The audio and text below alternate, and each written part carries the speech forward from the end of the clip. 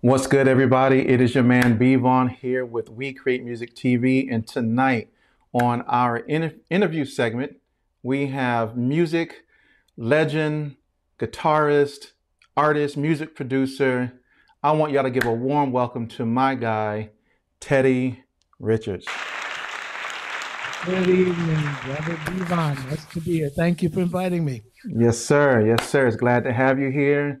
Like I said, we got a lot to talk about, and I'm looking forward to because I want to hear what you got. I had a chance to listen to a lot of different things, and my ears are blessed today. So it's good stuff.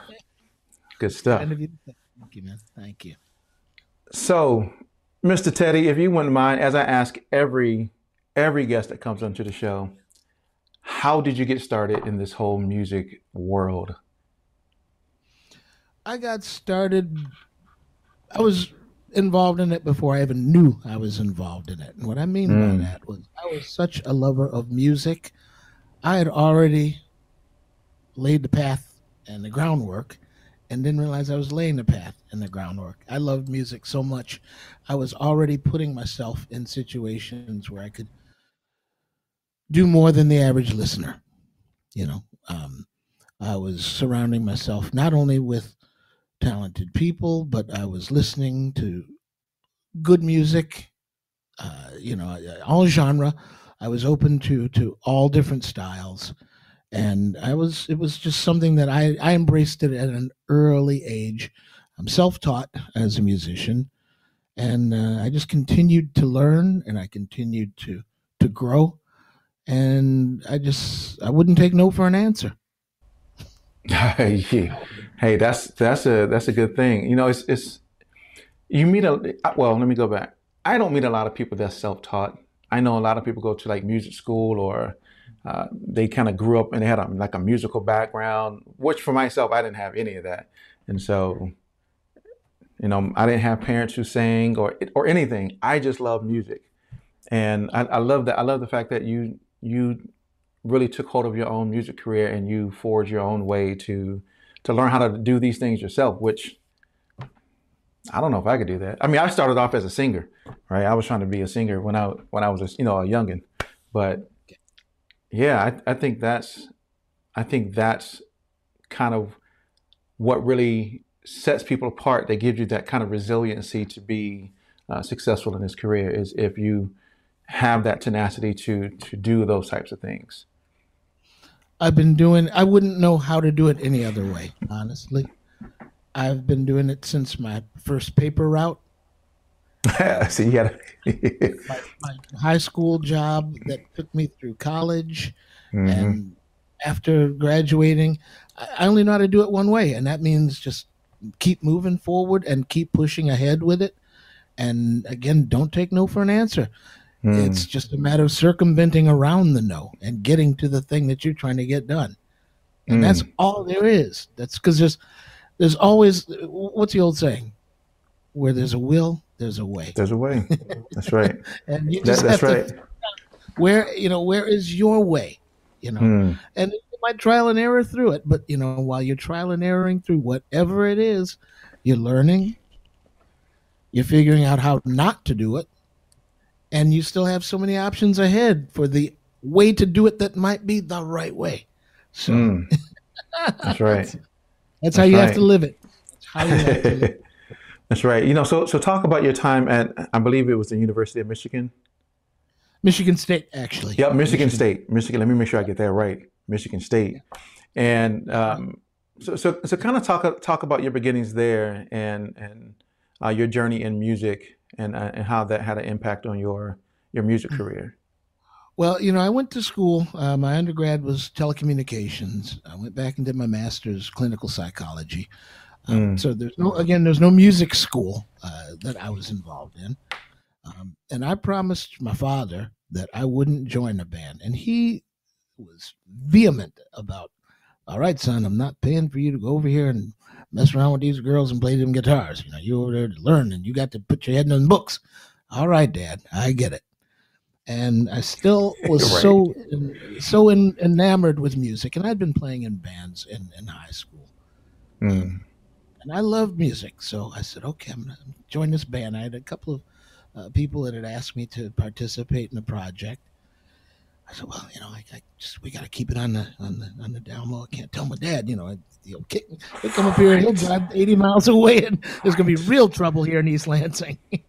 So we couldn't say anything That's about me right. being the band. But what Mm, a wonderful journey that was! It taught me how to think in terms of the business of music. mm-hmm, Uh, and the four of us, we all had an equal say in what took place in the band. The Preps was the name of the group.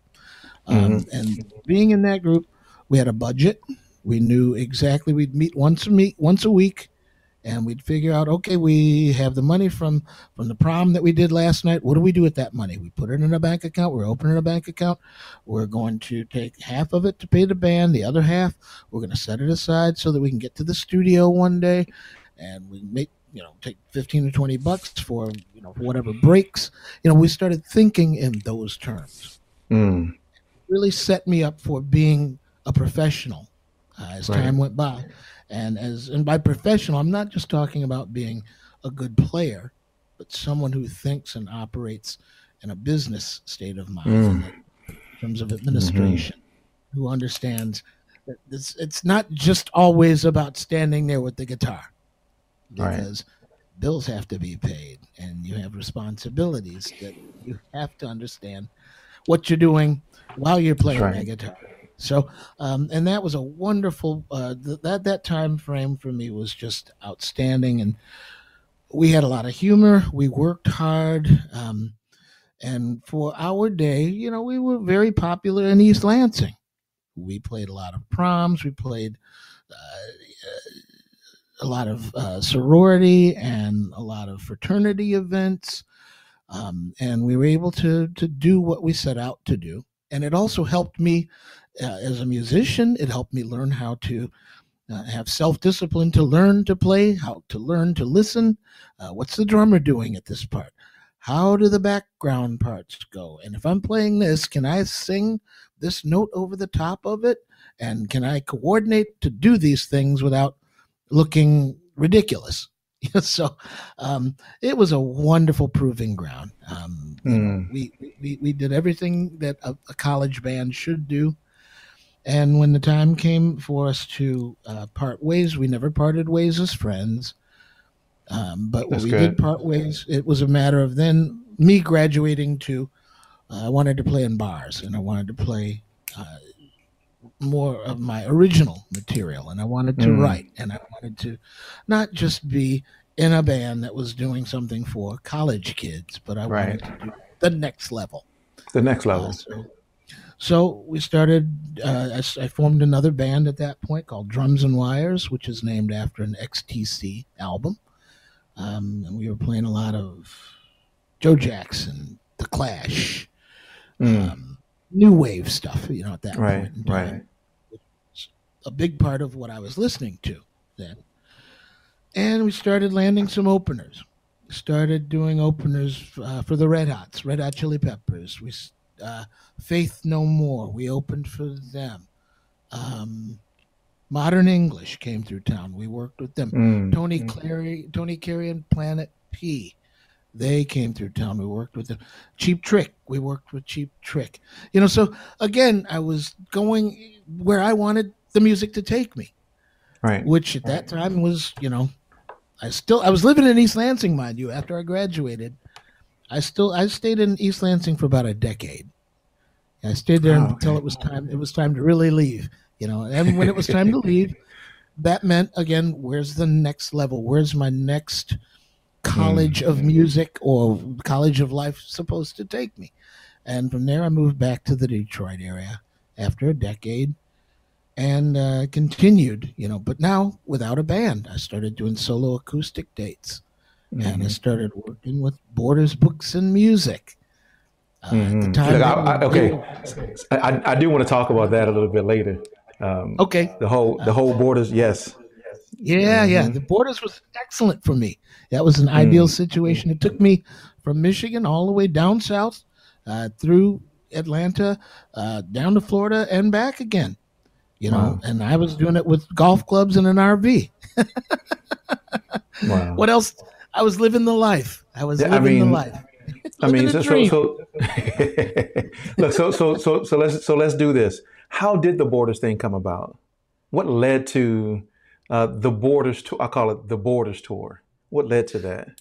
Borders came about because my bass player, Joe Hayden, played in another group called Soul Click, and they had played at Borders. I didn't realize that Borders had music. I'd never been in a Borders location at that time. And when I found out that they were bringing in music, I said, Joe, they're bringing. He says, oh, yeah, we played last night. It was fantastic. I said, who booked you? He told me the manager's name. I called her instantly. I said, hi. My good friend and work colleague Joe Hayden tells me that he just performed at the Borders location in Rochester, Michigan. So I would like to play there as well. So can we get our calendars out and let's take a look and let's get something booked right now? Mm. And I was moving and talking so fast. She says, all right, okay, well, sure. How about 2 weeks from now? And I said, great, we'll see you then. And I Mm. sent her a little press kit. I had a little press kit that I'd put together and a cassette with a couple of songs on it, little demo songs. And went in and did the date, and it went well. We didn't have any draw, but the people that happened to be in the store enjoyed it. And I had enough sense to burn a few CDs. I had about 4 or 5 CDs with me, Mm. little indie product that I'd put together, and I sold them. And I said, hey, I'm on to something here. And not only that, but when I finished the date, I said to the manager, I said, where's the next closest border Mm. location to you? She said, oh, that would be the one that's over here by the Oakland Mall. I said, who manages that? She says, oh, well, that would be my friend Debbie. I said, great, give me her number. I got right on the phone with Debbie. And I said, listen, I just finished working and I'm here. I'm still here in the Borders location. And it went fantastic. Listen, I was told to talk to you and we need to book the date. Can we get our calendars out and do it right now? I ended up doing this for the entire state of Michigan, all of Mm. Ohio, all of Illinois, all of Indiana. And then I said, all right, let's take it down south. So I brought the whole thing down south and then worked my way back to Michigan again. So I was very proud of that. Yes, I think for anybody who's watching and for those who are going to watch afterwards, that's a very important lesson for them. Oh, yeah. That there are opportunities that exist outside of what you think may currently exist. You just have to find those opportunities, create those opportunities if you need to create it. But I love the Yep. fact how you were on your sales game and at the Oh, very yeah. beginning, right? Oh, And yeah. I love what you said. I love what you said. Hey, you called him up. You were like, hey, hi, yes. My good colleague and I, and he just performed there, and hey, he said I should Yep. talk directly to you, right? And so Mm-hmm. so and so you so so I used to teach sales a long time Okay. ago at various different organizations across the country, and Okay. so that's literally really how you do it Yeah. Yeah. because you made her feel valued and important. He said I should talk to you, that you're the Mm-hmm. one that makes the decisions, that you're the one that's in charge. He said I Mm-hmm. need to come to you because you can make this happen. And it's like, Mm-hmm. yeah, you're right. It's me. Uh, yes, let's do it right now. I love you. Say, let's get the calendar out right now and let's book it. You Let's know, do it. It let's couldn't be do it. anything but a success. It couldn't be anything Hmm. other than success. And I was so thankful. By the time I got to the 10th show or so, I said, you know what? Let me go back and burn 30 or 40 CDs, pack those, put That's them right. in, and then by the time I got to that next date, I said, listen, we've done about 20 Borders dates so far.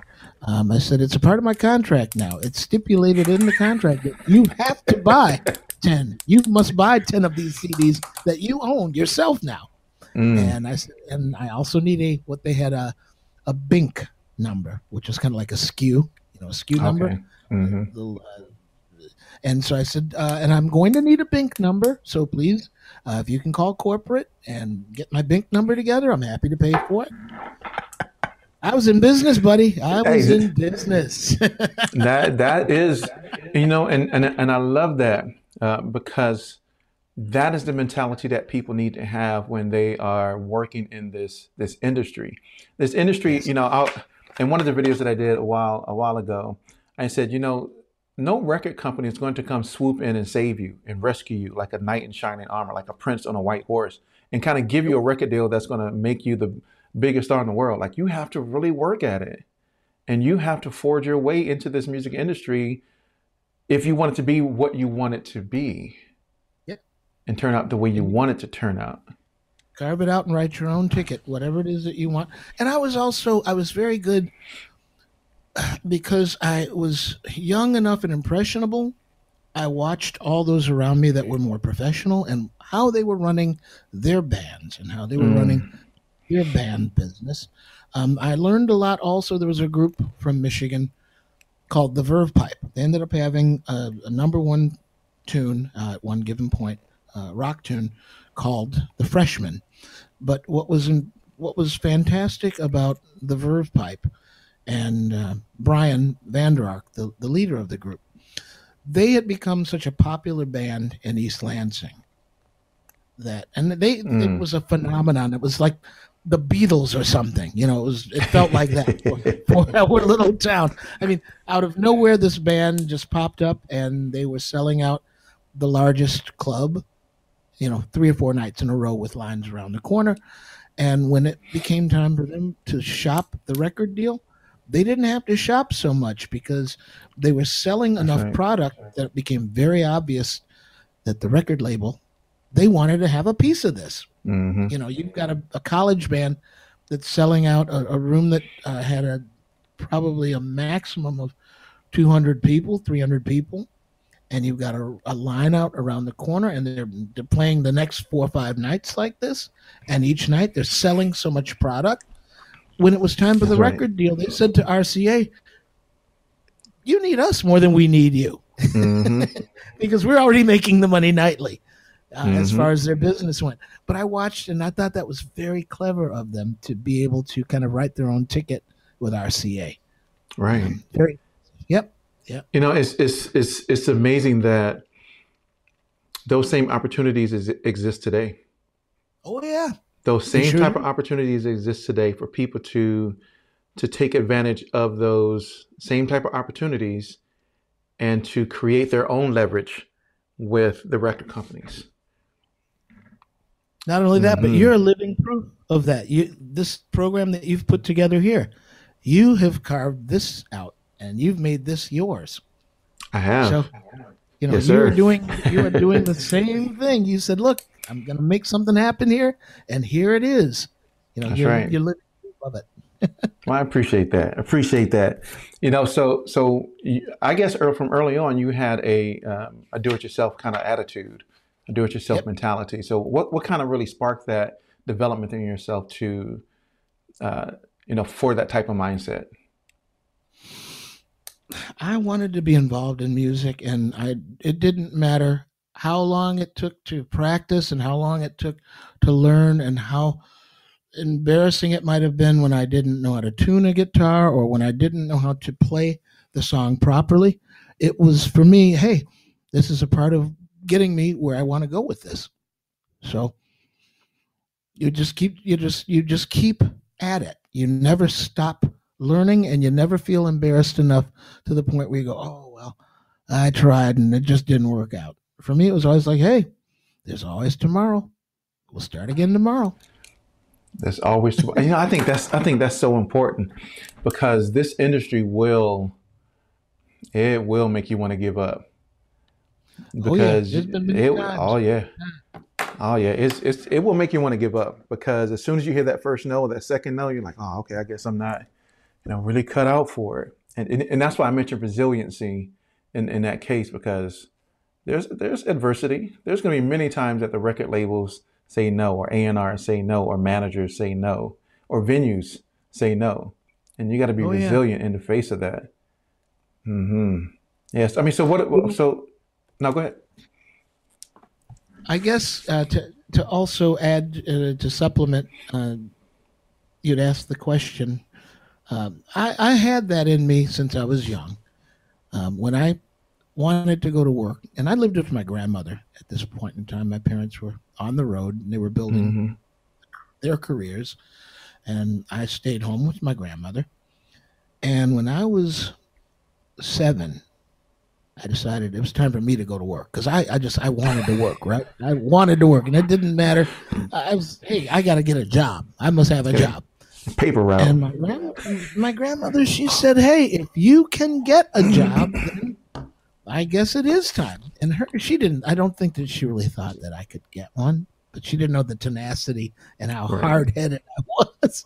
So I said, all right, I want a paper job. I want a paper boy job. I'm gonna sell the Detroit Free Press, which comes out. That's They right. deliver those things at 4 a.m. in the morning.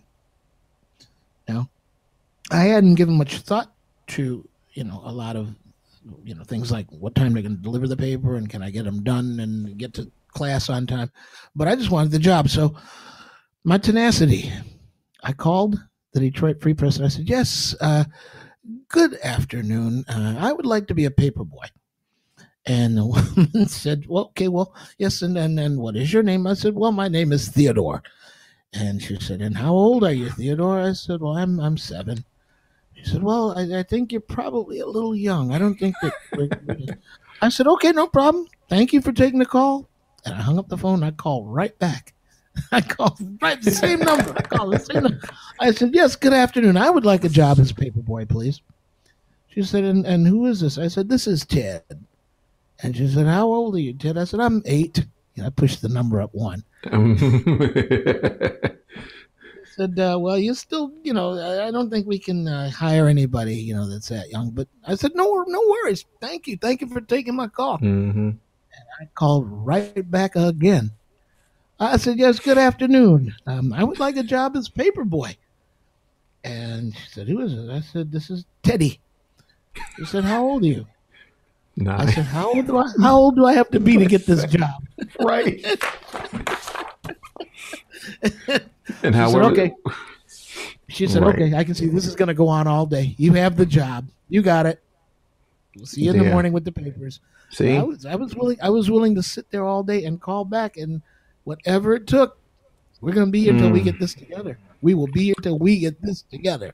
that's right. Yep. It's I love that. It's whatever it takes to because I was a paper boy too, so I know Yeah. how the getting up early in the morning and the wrapping the newspapers up and checking out Yeah. your route and oh trust me I know and making sure I got my stuff ready on my bike And on Saturdays, time to collect. on We had to go Saturday. collect That's on Saturdays. yeah, you're right. And then you got Oh, to go. and Then you those got were to go the collect. days.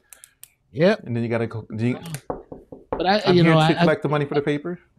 right, right.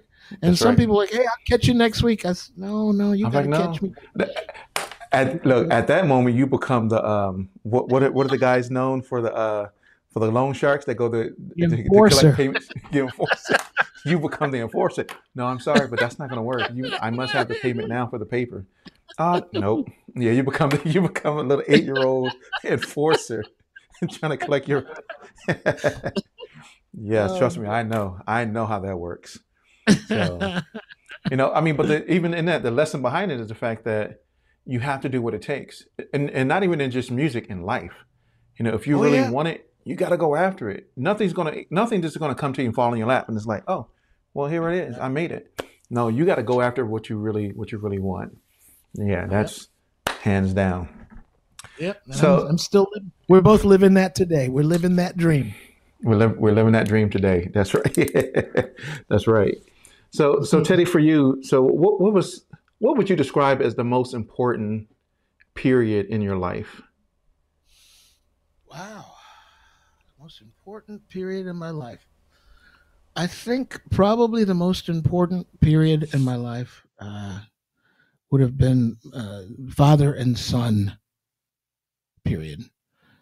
When I was probably 12, between 12 and 20. And the time that I spent with my father I would say that that's probably the most important period of my life. And the reason being, that was a time that I was still young enough and impressionable enough to listen and understand the tutelage that he was offering. And it allowed us also, by the time we got around the time I was 20, he became less of a father and more of a friend.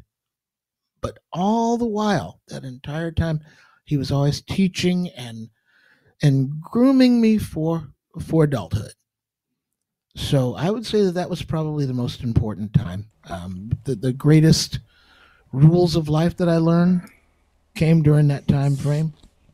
Um, and some of the things that I'm still reaping the benefit of as an adult, Mm, because I was able to be receptive, because I didn't get too full of myself as a youngster, but I still understood, you know, be quiet and listen to your father. He has something to offer.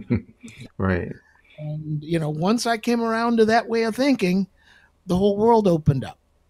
Mm, As a youngster, though, prior to that, a lot of kids, we feel like we know it. We feel like you know it right. all, and their Yep. parents are square, and they don't know it. What are you talking about? You don't know nothing. Yep. Hold Hmm. on, and there's very little under the sun that my father didn't know, or that your father didn't know, and it's just a matter of saying, all right, let me just humble myself to listen to this guy over here. He's going to tell me something good, and he would always say, son, I wouldn't tell you if it wasn't important. I wouldn't even bother telling you, and you can That's trust right. whatever I'm telling you. It's for your betterment, and so Mm, I learned, from the time, from about 12, 15 years old until 20, very important time frame for me. And I learned very much how to conduct myself as an adult. I learned how to respect the world, the business, the music, the things that were, that are still important to me and will always be important to me. I learned these things, because of that time that I spent with my father. So I'm very thankful for that. I'm very thankful that the Lord allowed us to get to that point, because some fathers and sons don't get there. right. Some You know, fathers and and sons.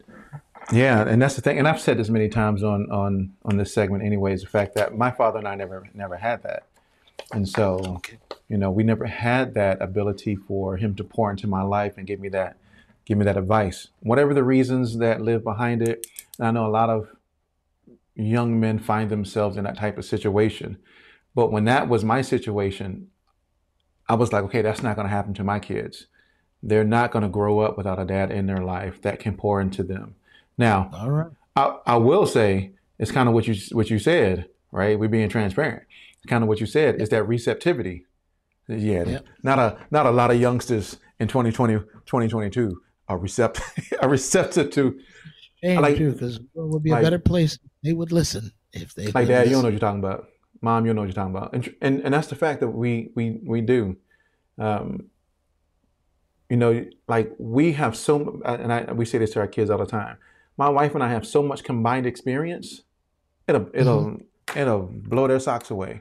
We always tell them we have grown adults Right. that own Fortune, you know, 150 companies who will listen to the advice that we give them. But y'all won't listen to the Okay. advice we give y'all. Y'all what? Okay. Like Something, we'll just there's a go make them disconnect. successful. We'll make them successful. I Right. mean, but trust me, but I get it. I get it. Like I'm with my parents all the time, so like, oh my gosh, you're constantly telling me stuff about life in general. Hmm. Oh, give me a break, right? Hmm. And plus, my kids were homeschooled, so so not Oh, okay. only Wow.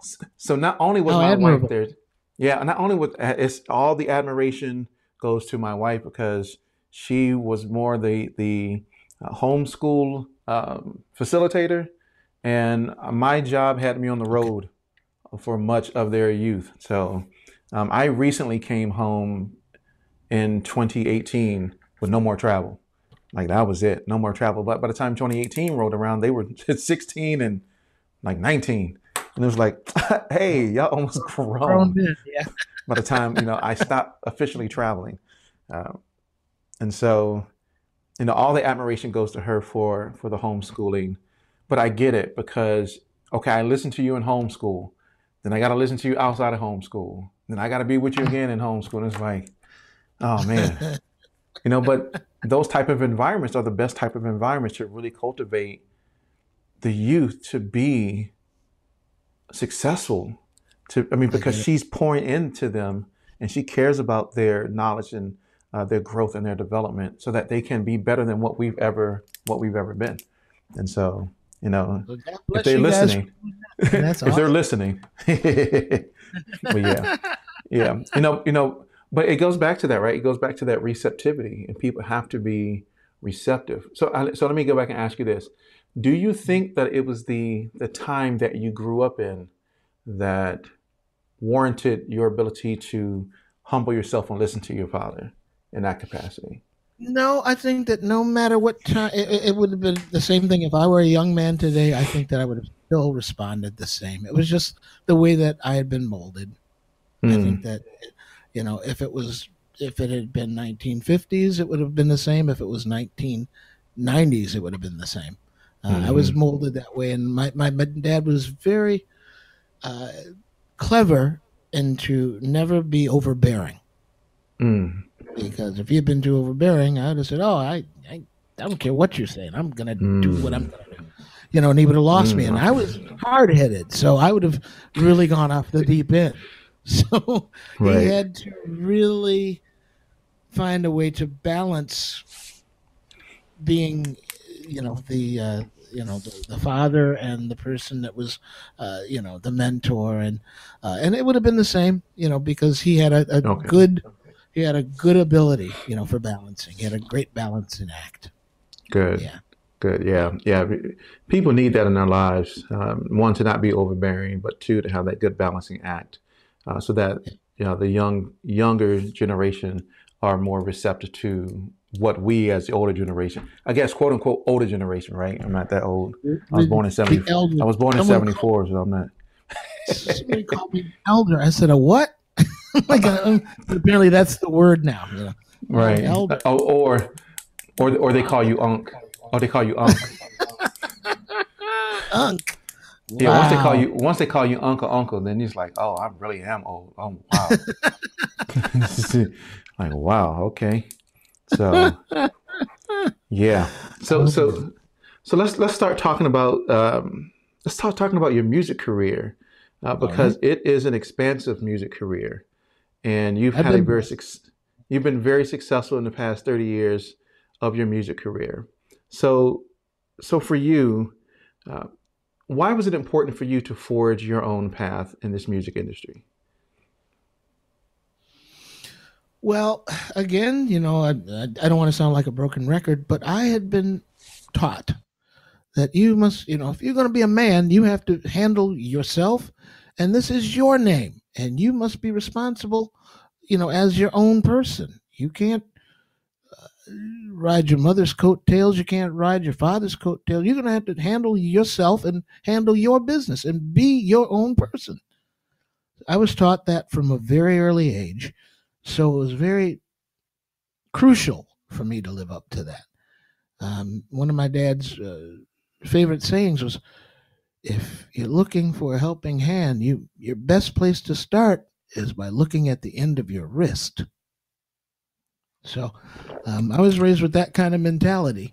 And I understand exactly what he's saying. If you're going to be a grown, responsible adult, it's difficult to do that if you're hiding under someone's shadow, or if you're Mm, riding someone's coattail, or if you're not cleaning up your mess behind you.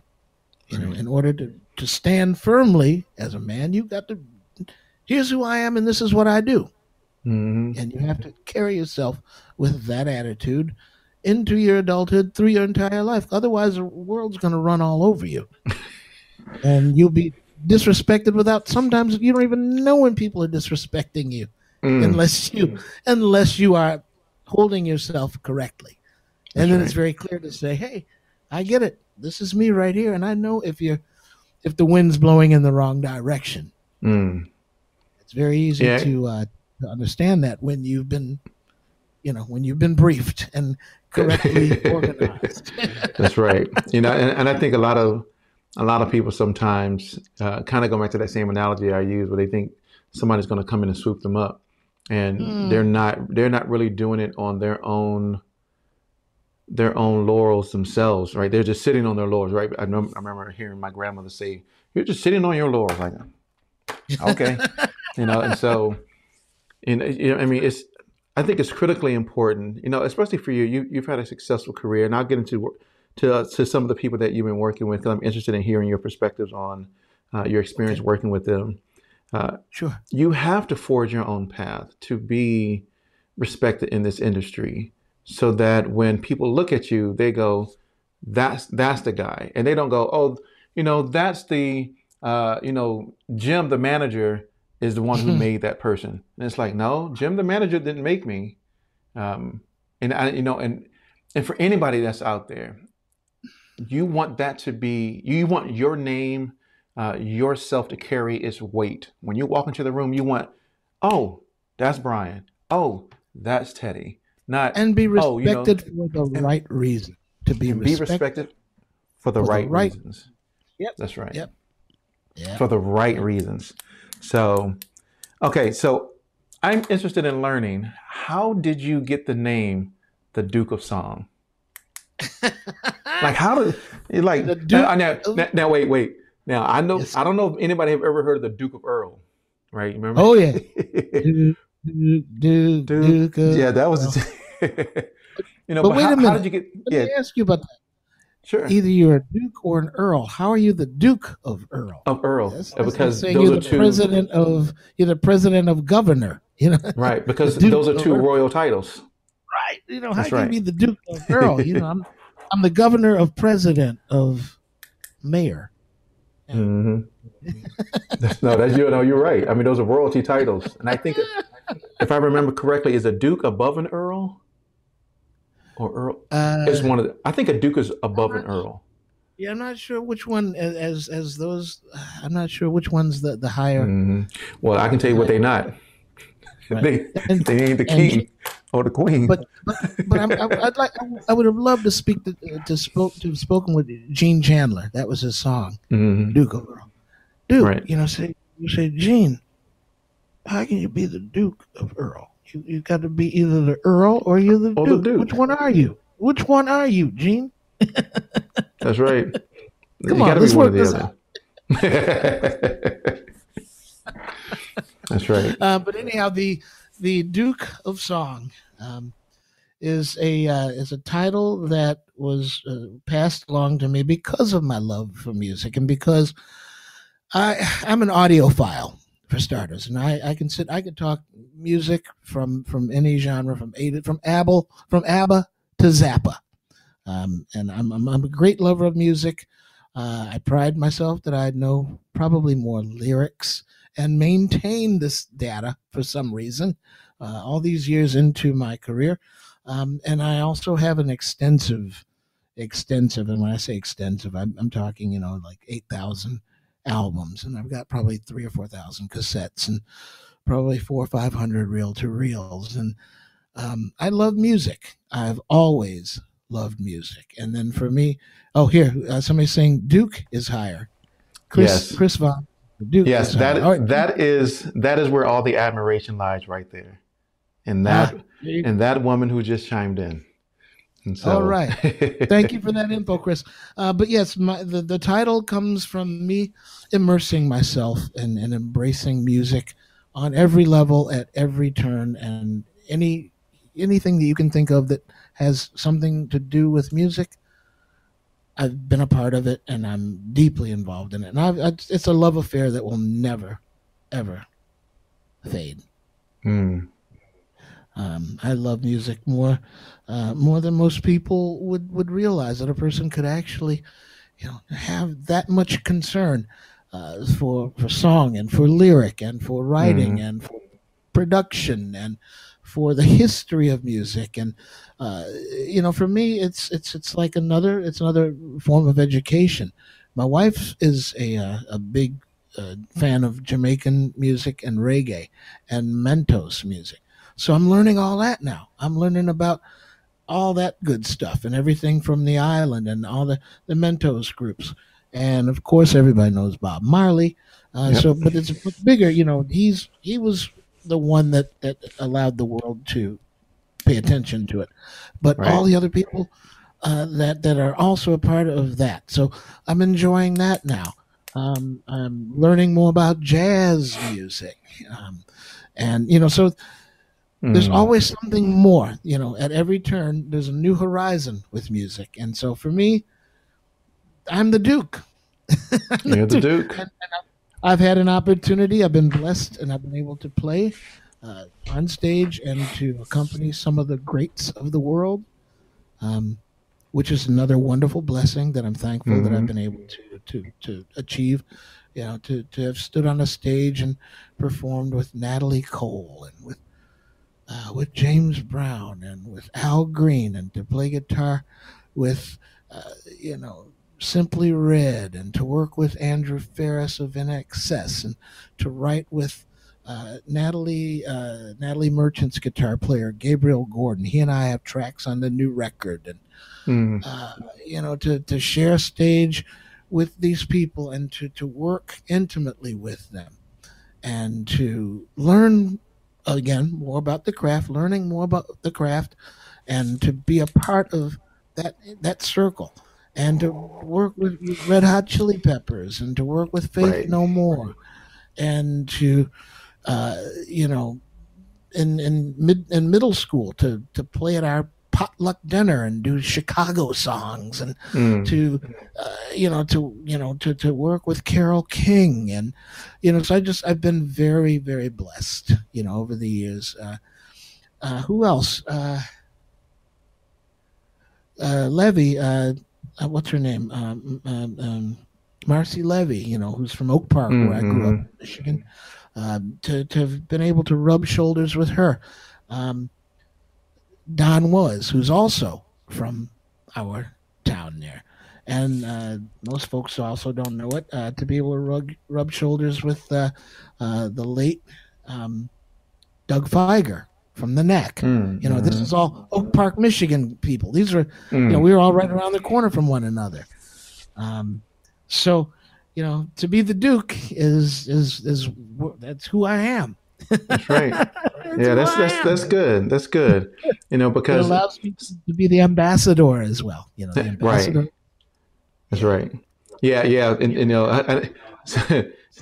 and she's right. Duke is higher, so you're pretty much the ambassador of music. It was interesting to hear about how many records you actually have and how many cassette tapes, and not Oh even just yeah. that, but reel to reel Oh that you yeah. have. Most I'm people today working. don't even know what a reel to reel is. I'm working. I don't know if you can see this in the shot here. I'll do the best that I can to turn it around. No, we can't see With, it. let's see, without me ruining here. This Oh is an yeah. old Sony right here, old TC 255. I'm in the Mm. middle of most of the time during the day now. My father owned a large music catalog, and all of these songs that were,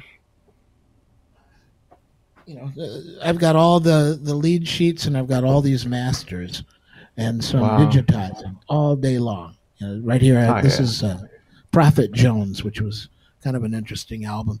But he owned a lot of music that he wrote for the Dynamics and Mustang Sally, and a lot of stuff with. Oh goodness, I did a lot of work with.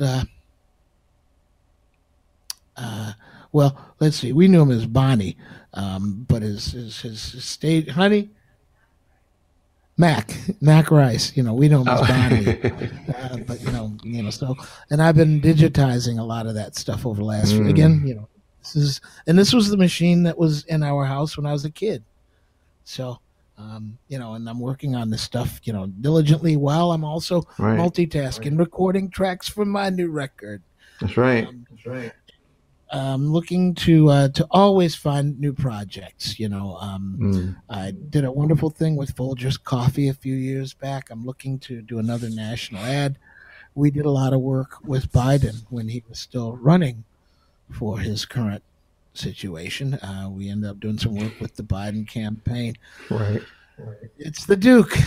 That's what I That's the do. Duke. Yeah, yeah. Like like I said, you've had a long history. And there's a lot of just value that that you have in this music industry itself, and from the people that you work with, right? And so, like even groups like Chic, and so Oh yeah, I have an Neil Rogers. Yeah. yeah, I have an acquaintance. He's an acquaintance of mine, whose father was Bernard Edwards, Oh and wow, so I have an boy, the two of acquaintance, them. right? He loved him. He loved Bernard so much, man. Yep. Yeah. Yeah, and so I have an acquaintance who lives out in California, by the name of Bernard Edwards, who's Bernard Edwards' son, Okay. who does music with Dr. Dre and Kendrick Lamar and Beyonce and all those people that are out there. Wow. Okay. Yeah, so he and I had a conversation when I found out that his who his father was, and I was like, I have a cousin who was in the Temptation. Oh, I mean, he's no longer here, but he was in the Temptations, which is Dennis Edwards. And Oh, so okay. Yeah. he was like, Again, that's yeah, Motown. he said, I think we're related to Dennis Edwards somehow. I was like, well, if that is the case, then me and you related somehow. But but Wow. we never really took it that far to kind of figure out if his father and Dennis Edwards were really related in that capacity. But I just thought it was interesting when I met him how we started that conversation off in that regard. So, but yeah, Dennis could yeah. So sing. Dennis could sing. he could sing. No, He could no, no, no, sing. no, I'm no, no, telling no, you. no. Like I Sang. have people tell me that he could sing, right? He could sing. I was like, okay, yeah, Oh, yeah. he can Dennis was no sing. joke. He was no Dennis was no joke. joke, no joke, no joke. Okay, so this was one of the things that I wanted to talk about that we have in common. So All right. how did you end up in Germany?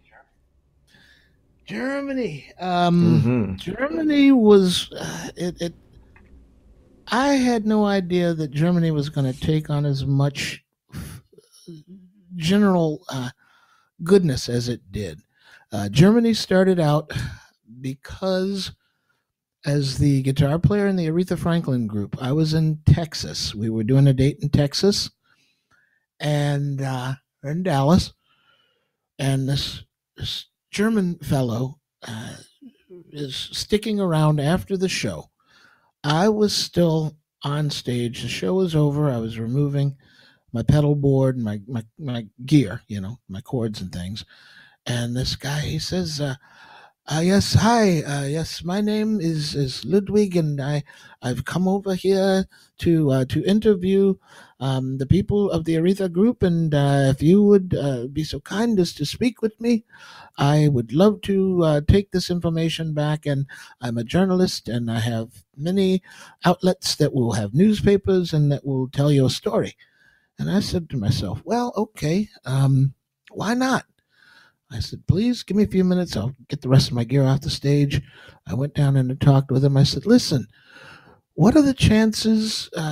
Do you have a lot of people from the States that come overseas to perform?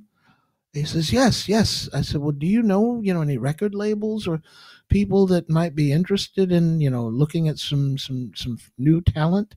He says, yes, I know some people. And I said, well, let's do our interview and let's stay in contact and let's see what we can work out.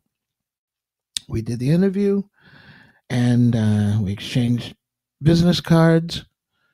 And about, a month or so later, he emailed and said what a pleasure it was to meet him. And he was taking the interview and he had it in a Baptist newspaper, and there was also a local paper in Hamburg that had picked up the story. And I responded to him, that's great. Listen, can we get some shows together? I said, I'd love to come over and perform in Germany because I'd heard good things about Mm-hmm. Europe. I had heard wonderful things about Europe, and I was just looking for an avenue and an opportunity to go. And he says, let me work on it. And maybe a month or so later, he says, okay, I have 10 performances. We have a performance in the Baptist church, and we have 3 or 4 performances in what's called Schleswig Holstein, which is way out in the country. Hmm. You way out in Oh, the I country. live way out in the country. So we're out here with the goats and the sheeps, but we Hmm. will, but nonetheless, I went over and I said, this is a good adventure. And I had worked enough in Michigan and I'd worked enough with the Borders thing. And I wanted to see what else I could accomplish. And so we were doing these little one nighters in these places.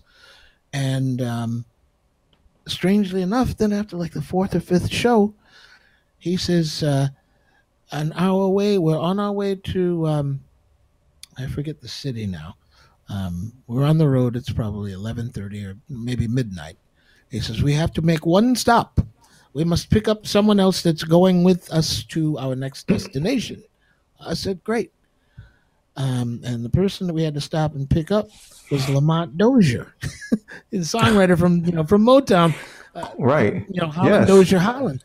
And so in the middle of the night, Lamont Dozier gets in the car with us, and I'm just blown away. I'm blown away. I said, wow. And it didn't make any sense. The whole thing didn't make Mm. any sense at all. Hmm. And we were on our way to to do a festival, and Lamont was singing a lot of the big hits that he had done for Motown, a lot of stuff that he had written for Motown. He's over there performing. So that was how Germany started. I went back probably a month or two later, for my second visit, and I had enough sense again, to think with my business mind. I took 40 or 50 CDs. I had a whole one suitcase with clothes, the other suitcase with CDs.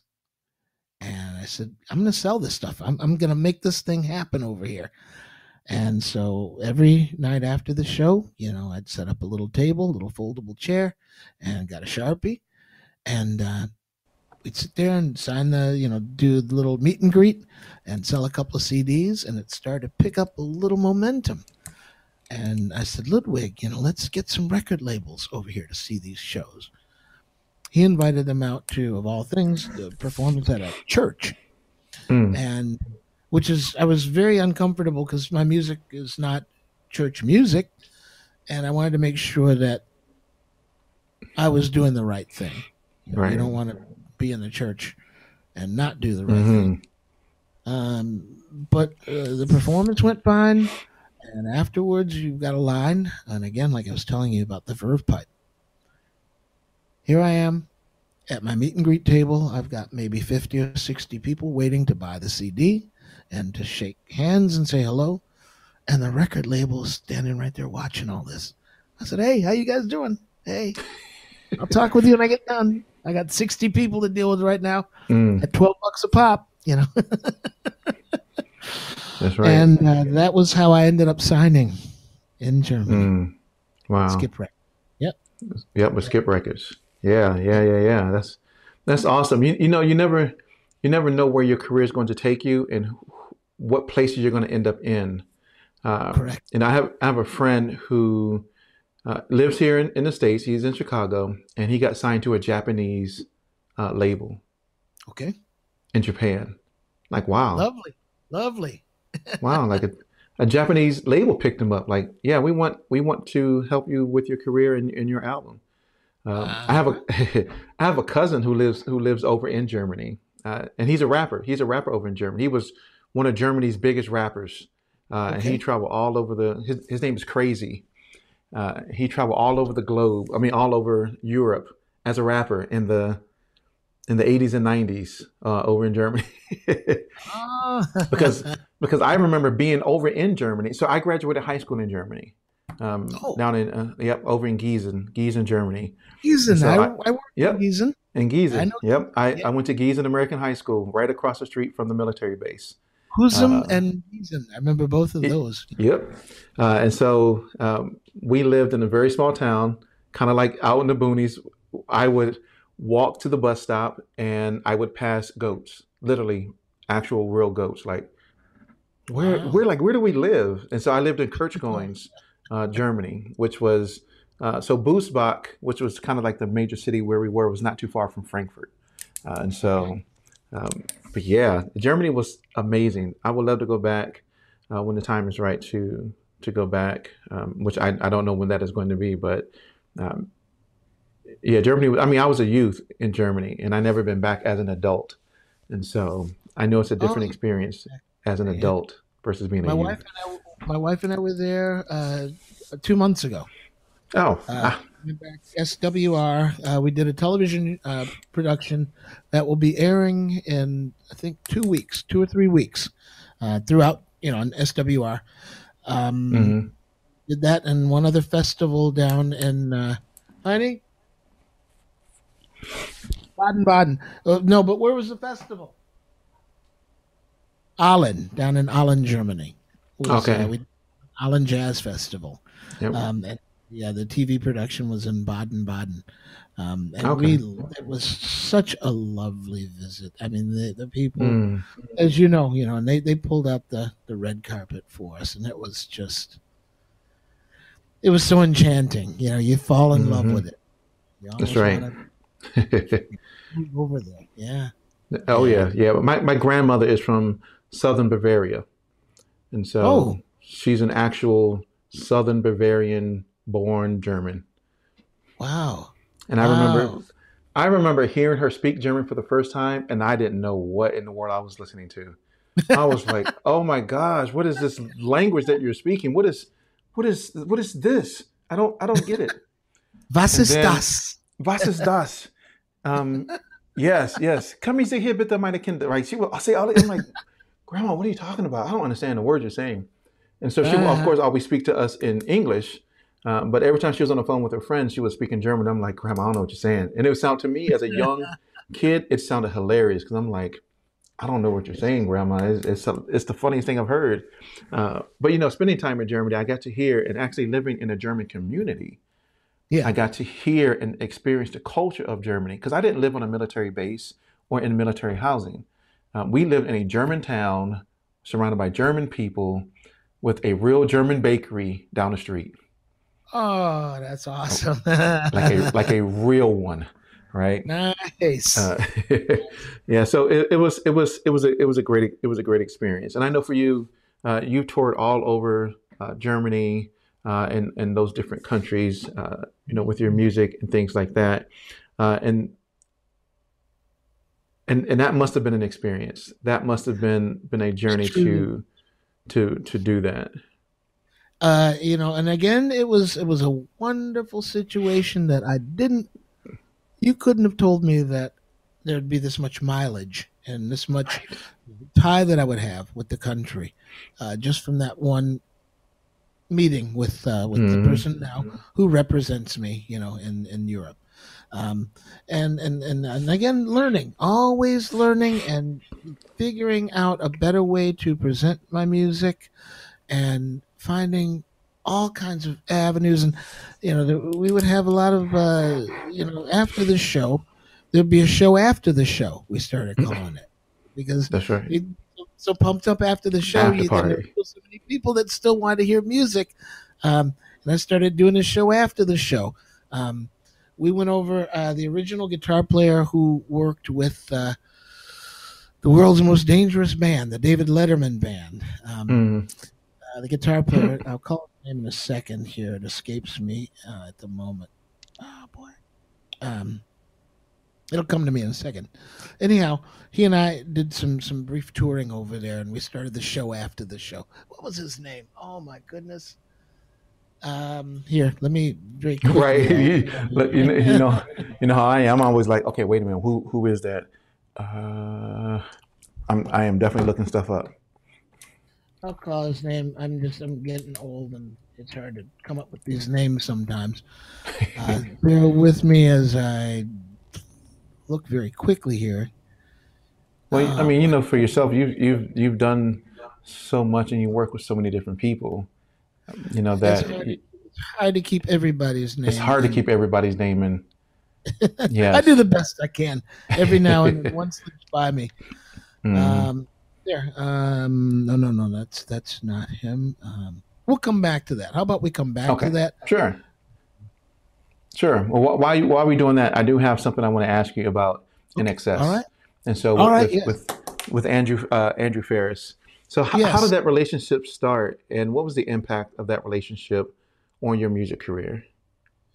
That was probably the turning point and probably the most key situation that I've ever been involved in musically. It really it changed everything that I thought I knew about music, and it helped me grow as a producer. It helped me grow as a songwriter. Andrew is such an endearing and genuine person. It it restored a lot of my faith, and not be jaded around some of the people that can be in this industry. He was just a breath of fresh air. He's incredibly talented. He's very down to earth. You can't ask for a better friend than Andrew, and music does not have a better friend than Andrew Ferris. Also, yeah, Yeah, that's good. Yeah, because NXS put out some great stuff. boy, and I can recall, when I first went over, and at that point, I was more of a bar star. I was playing Hmm. hard rock and in bars, and that's what I did. That's what I was doing, and I was good, and I enjoyed it.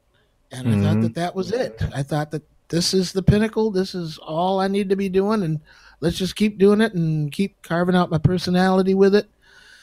And I started working with Andrew. I went over, and it was kind of the whole deal came together so casually that I said, "This can't be what it seems like. It can't be." Mm. I had a friend who had been buddies with the NXS band for quite a while, and I had kind of gotten disenchanted with playing, and I had a couple of real bad fallouts, while I was working. Mm. I'd gotten to the point I said, "You know what? I don't need to do this. I got a degree, 2 degrees. I can go work anywhere and not have barroom brawls in the middle of the night with these folks that can't count to 10." You know, Mm. and I'd kind of thrown in the towel. I said, "That's it. I'm tired of this. This is BS. This is not happening, and I'm not enjoying myself. And this is not why I signed on to do music." Mm. Um, and I'd given up. I'd come home from 2 really bad shows right after Christmas and decided it was time to sell the gear and go get a job, which I had done many times before. I had no problem with it. And my buddy calls up and says, "Hey, NXS is playing tonight. They're at Pontiac Silverdome. And the Silverdome holds about 40 or 50,000 people. Big football games and large things take place at the Silverdome." He says, "Oh, I know the guys from NXS, and maybe they can help you with your career." I said, "Well, day late and a dollar short. I'm not interested. I'm ready to go home." He says, "Oh, you should really think about this, man. The guy Andrew, he's a really good songwriter, and he'd love to meet you. I was talking with him about you, and this might be a good thing for you." I said, "No, I don't think so. I really don't. And I don't even like NXS as a band. I don't like their music." So it was just kind of. So, I mean, I knew enough, a handful of their songs, and Right. I'd been in bands, but it wasn't really what I wanted to do musically. And again, Mm. my sphere of thinking was limited at that time. Um, I didn't go. I did not go to meet the band that day, and I Wow. got a call the following day from my buddy saying, "Ted, they're playing tomorrow night, man. We need to go. You really should think about this and get over there." I said, "No, I'm not feeling it. I just really don't think that that's for me. But I appreciate, you offering, and but thanks, but no thanks." Third day, he called and said, "Oh, you should have gone. It was a great concert, and they were asking about you, and they really, I think Andrew can help you. I'm sure that he can." It started, dawn on me. Maybe I'm being a little short sighted here. Mm. And I said, "All right." I said, "Okay." So I got my little press kit together again, the most recent little photo that I had and a little bio and again a little cassette with a couple, two, three songs that I'd cut and did little business cards I put together. And I called and I said, all right, I tell you what, man, let's go see him. Where are they tonight? He says, oh, well, now that's a 3-hour drive. I said, well, let's go. Let's go. So we got in the car and we drove up to Ferris State University, which is funny because his name is Ferris, and they were playing Paris, right? Ferris State. So we drove up there, and I didn't expect much of it, honestly, because they were at the top of their game at that point. Number one band in the world, and Live Baby Live was doing well, and MTV was all over them. And I said, you didn't have time for all this trying to work with me. He's busy being a millionaire, and being a rock star. But nonetheless, I took my little press kit and I was able to give it to him after the show. And he says, all right, great. Thank you very much. The tour is done in about a week and I'll get in touch with you. I'll give you a call. And I said, okay, that's the brush off right there. I'm never gonna hear from that man again. You just drove 3 hours. Ever. I'm never gonna hear from him. But I'll be darned, about 2 or 3 weeks later, he called and left a voicemail, and he was true to his word. And he says, hey, and he was so humble. He says, hey, this is Andy. I play in this group in Excess. You might remember we had a chance to meet. I said, wow, this guy is really humble.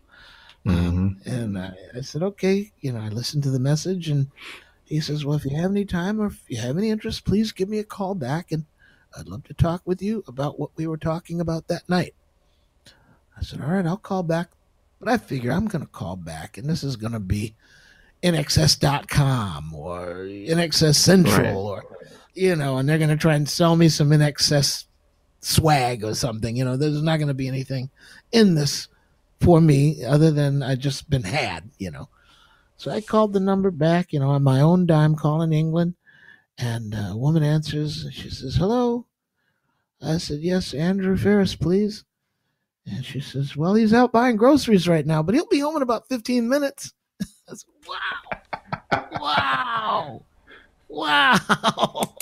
And he called back about 20 minutes later, and the rest, as they say, became history. 12 songs later. And that really was just, it made such an impression on me that's indelible. Working with Andrew was one of the highlights of my musical life. You're learning, and a lot of that material is going to be on the next record.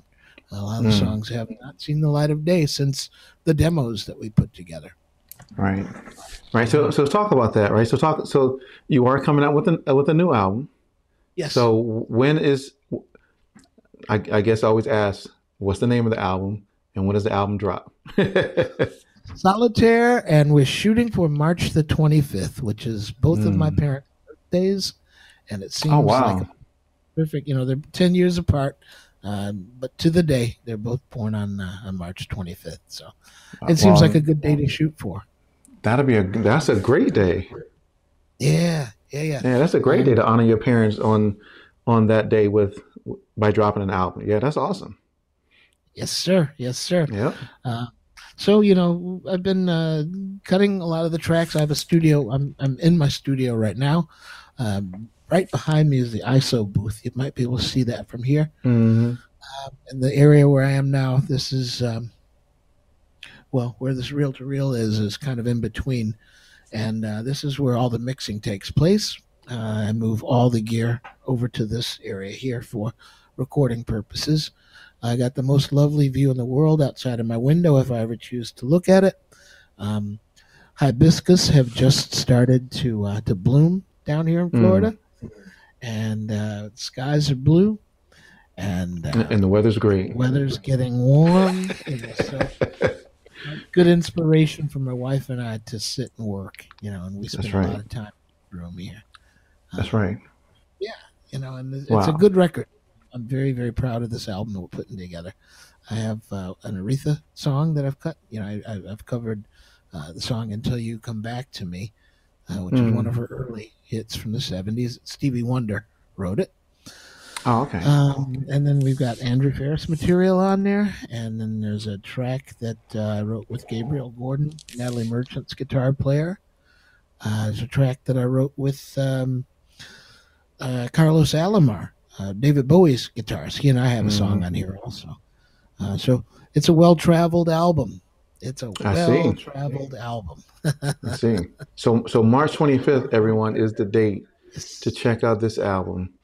Um, Yeah. So make sure you support. Make sure you go listen. Make sure you buy the album and support yes. Teddy and his endeavors and his career as well.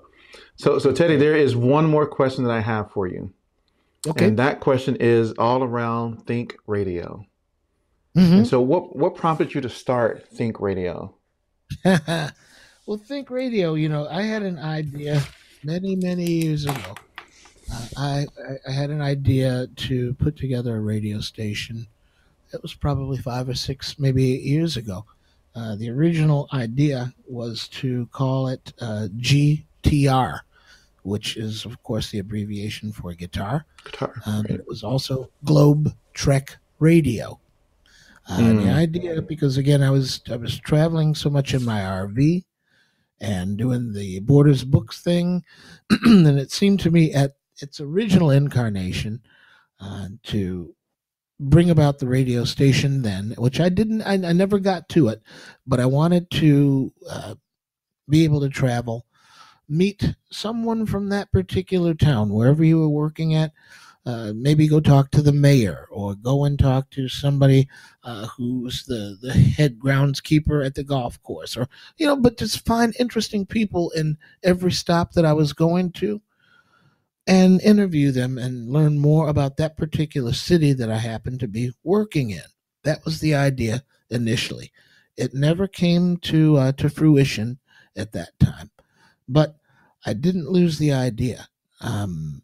And over time, I just decided to rename the concept Think Radio, which is named after my mother's song Think, which my father wrote. mm, And of course, some of your listeners, I'm sure that song has resonated, through the generation. But I wanted to launch Think Radio, and by the time that I did decide to launch Think Radio, the concept became a bit different. I still have a ton of interviews, like what you and I are doing right now. I do it with a lot of the folks that I've had a chance to share the stage with, ah, and okay. also I've had an opportunity to interview the members of the Aretha Franklin group and some of the people that I've been writing and recording with. I've had a chance to interview them. Um, and also, most importantly, I said, here's what I'd like to do at this station. Because I've loved music all my life, I wanted to be able to share that music, the Mm, songs that made the impressions on me from the Guess Who, you know, from the time I was a little kid, Bachman Turner Overdrive, Beatles, um, the impressions, Donny mm-hmm, Hathaway, of course, Stevie Wonder. Um, there's Aretha tracks on there, of course, but sharing all of this in an open format. It's not a genre that's a soul station or an R&B station or an oldie right. station. This thing is all over, but it's all good material. It's all over the board. But if it's good material, that really, it doesn't matter. It doesn't have to be one genre. A good song Right. is a good song. Regardless of the One, genre. That's right. regardless of the genre, good material is good. There's no, it's unavoidable. It's Mm, unavoidable. If it's good, it's good. So it's an opportunity for me to globally share some of the good music that I've had an opportunity to enjoy and tap my foot to, and that's inspired me over the years. Um, my wife will tell you different. She'll say, "Oh my God, you got a country song in there. Oh, why would you do that's, that?" She doesn't. I'm trying to get her to understand the songwriting aspect of it. mm, Um, but aside from that, she enjoys the station as much as I do, and she's learning a bit about the craft as well. Um, but yeah, that's what Think Radio. That was the idea, and that's the impetus behind Think Radio. And it allows me to take all this good music and not just have it in my head, but to Mm, be able to say, hey, go over there and listen to that. And I guarantee you, there's somebody that's going to go, wow, I never heard that, but that was a cool track there. That was good, you know. right. And that's what it's all about, sharing the Wow. good music. Sharing the good music, right? I mean, sharing the good music from the Duke of Song. Yeah, yes, That's right. indeed. And the Duke is just getting started. I'm really, I haven't even hit my stride yet. I haven't even hit Hey, my stride. that's what's up. That's what's up. So Teddy, I know we've been talking for a while. I mean, we've been going an hour and 16 minutes so far, and Wow, so you'd never know it. You'd never know it. That's the mark of a good conversation. It feels like it's been 10 it's the minutes. mark of a good conversation. Um, and I don't want to hold you up too long because I know you have other important things to do. And I know earlier we were talking about you had your guitar out and things like that. And I don't know, I didn't know if you want to leave us with something that that you were working on or you would like to share with our audience. Um, but I think it'll be a blessing to hear you play something and kind of deliver that to us. Let's see here.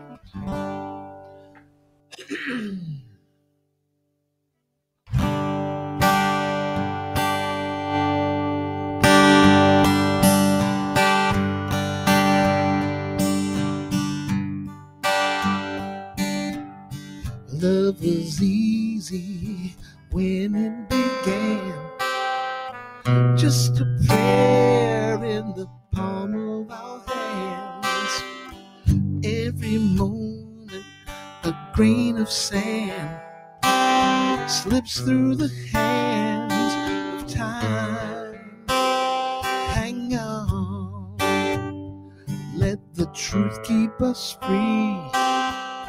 Share the love that you found in me, now and forever after. Don't ever let it go. You're the song and the melody in my heart and on my mind. When our hearts beat in harmony, we move at the speed of light. The speed of life. Take your dreams, you wish into prayer. Where they lead, you'll find me there. Yeah. Take your dreams, you wish into prayer. Where they lead, you'll find the speed of life.